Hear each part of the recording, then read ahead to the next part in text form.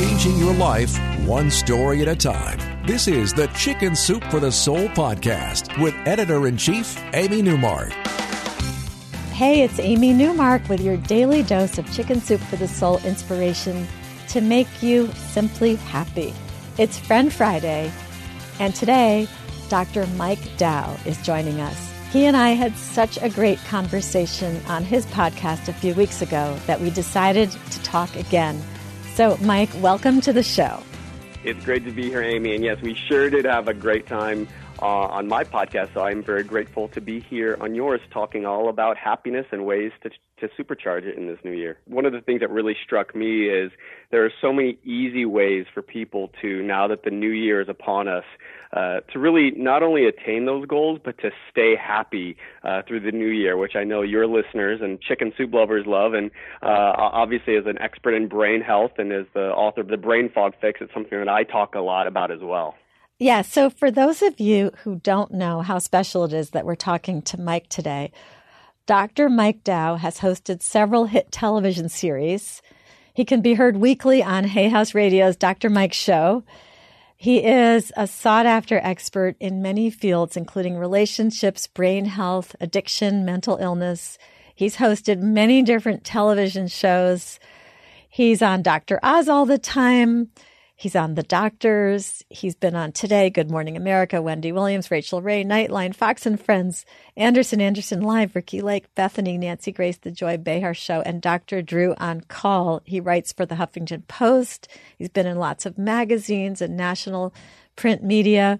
I know we're going to talk again in the future about his third book, which is called Healing the Broken Brain.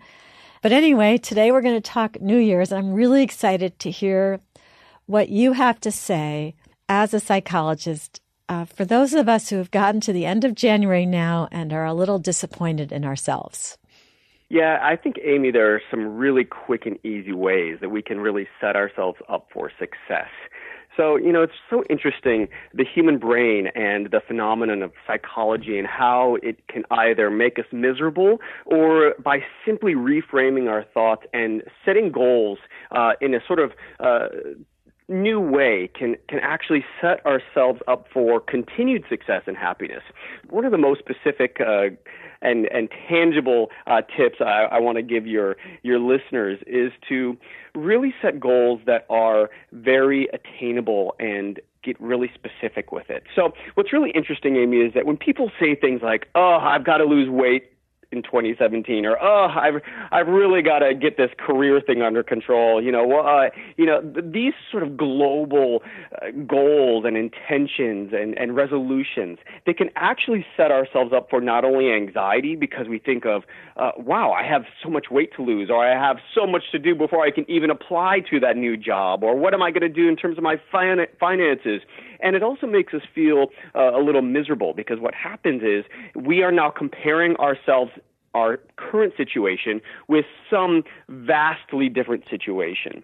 So instead of sort of looking at that in a really big picture way, what I have the people that I work with, my patients and people that I counsel do is to set these specific goals. These goals work for people, for example, it works for veterans who need to learn how to walk again after losing a limb. Setting a SMART goal. So instead of saying, "Oh, I have so much weight to lose," or "I really need a brand new career, I'm so miserable in what I'm doing now," say to yourself, "I would like to lose 1 pound a month for the next year." Or say to yourself, "I am going to spend 5 hours a week doing something that is a stepping stone to getting me to the career or the side job of my dreams." And I think when we do that, Amy, we're also looking at what we have now, and we're also saying, you know what, I actually have a lot of blessings in my life too, and we realize that while it's always fantastic to set new goals and to be striving for something greater, it's also about realizing that what we have now is also full of lots of blessings too. So that would be my first tip.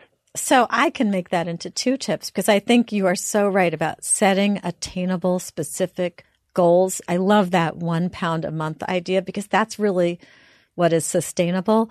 But then when you talk about blessings, I feel like learning how to count your blessings, being grateful for what you have in your life, is almost like an umbrella resolution that you have to make in order to be happy at all. And I almost feel like that could be your second goal. But how would you suggest that people train themselves to be aware of the blessings in their lives? That's a great question. So there's actually a scientific way if you want to maximize gratitude in your life.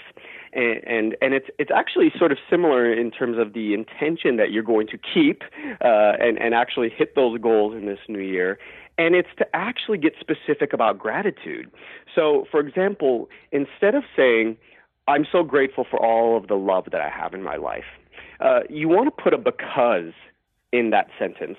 So we know that in terms of looking at gratitude journals, people who had a statement that sounded something like, I'm so grateful that I get to talk to my friend Amy today because I love being surrounded with like-minded people, and it really helps to keep my spirits and my energy in a really positive, abundance-minded state. And then the other thing you can do to supercharge that gratitude is you can actually consider what your life would be without that. So I could say, I'm so grateful for Amy because she's such a fantastic, like-minded person that makes me happy.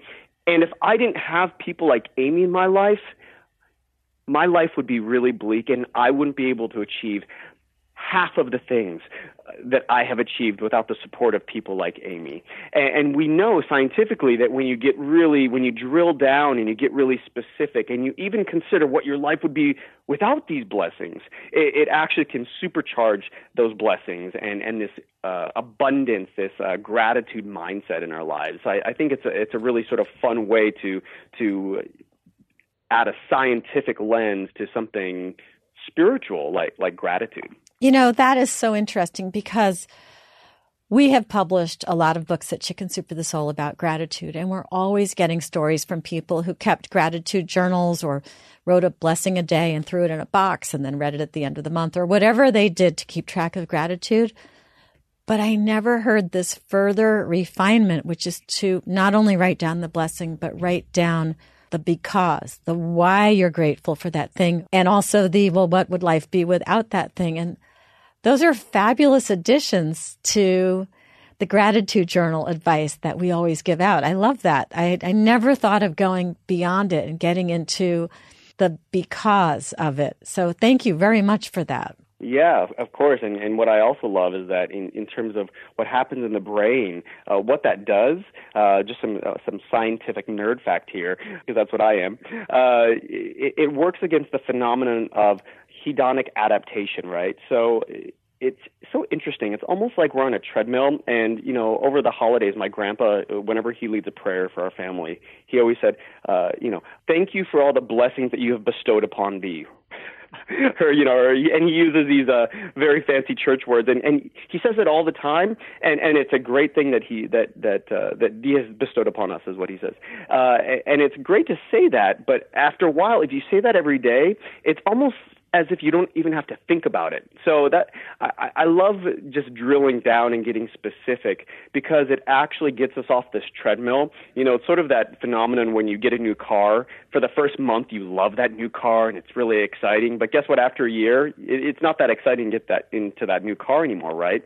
So we always have to sort of work against the brain's ability to always be adapting to a new normal. And that's just a really fun way that we can use this throughout the year to keep our abundance and our happiness and our gratitude going. Yeah, to not take all those good things for granted. That is great. So we have 2 tips so far. We have setting attainable, specific goals, which I love. That makes so much sense.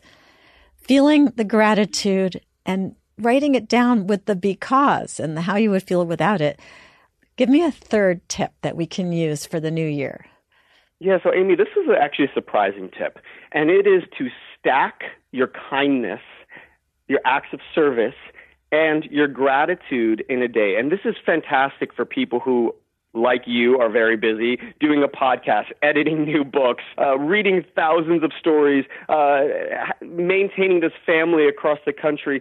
And there are some days when it is true. We are so busy with the doing mindset that maybe we don't have time to do anything kind or charitable that day. And that's okay, because surprisingly, scientifically, we know that if you were to do 5 helping behaviors, if you commit 5 acts of kindness and write down 3 specific things that you're grateful for once a week, that you will have a better boost of happiness than somebody who does the same amount of kind acts or takes the time to be gratitude once a day, right? So isn't that fascinating that by stacking some of our kindness and our gratitude, it can really make us say, wow, this feels different than yesterday.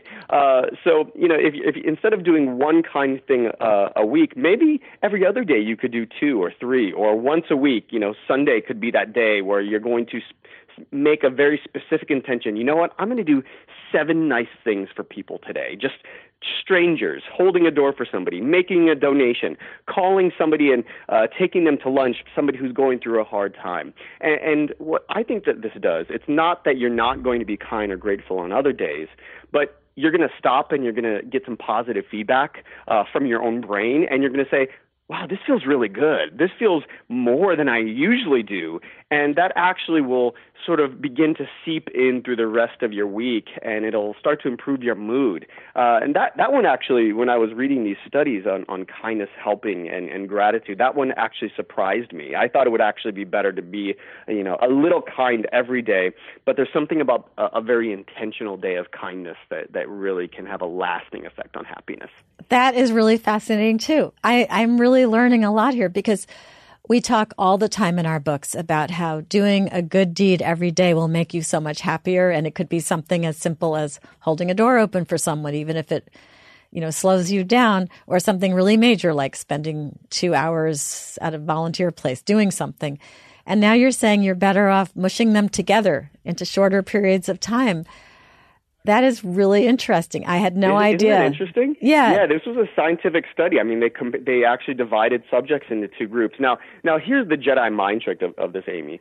I believe that what happens, people like you, I know that even when you stack all of those behaviors, what you're doing is that's a very specific day.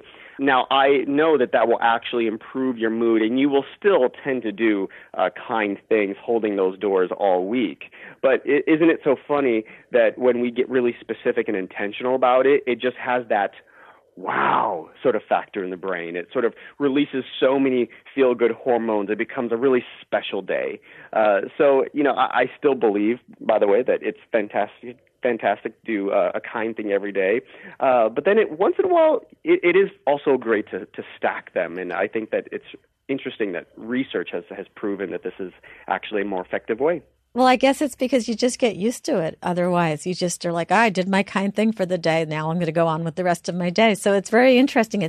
All of this seems to have to do with not getting too used to things, like writing down why you're grateful for your blessings instead of just writing them down. Again, it's making sure that you're really paying attention to it and not just taking it for granted. It's interesting. It's the other side of the drug-addicted brain develops a tolerance to something that hurts it, but tolerance also works with positive aspects in our life as well. So it's funny that we just have to be mindful of how the brain works in order to help our spirit grow. And what I love about this is mind-heart congruence, right? Now we can use phenomena of the brain to really supercharge the soul, and then they sort of work hand in hand.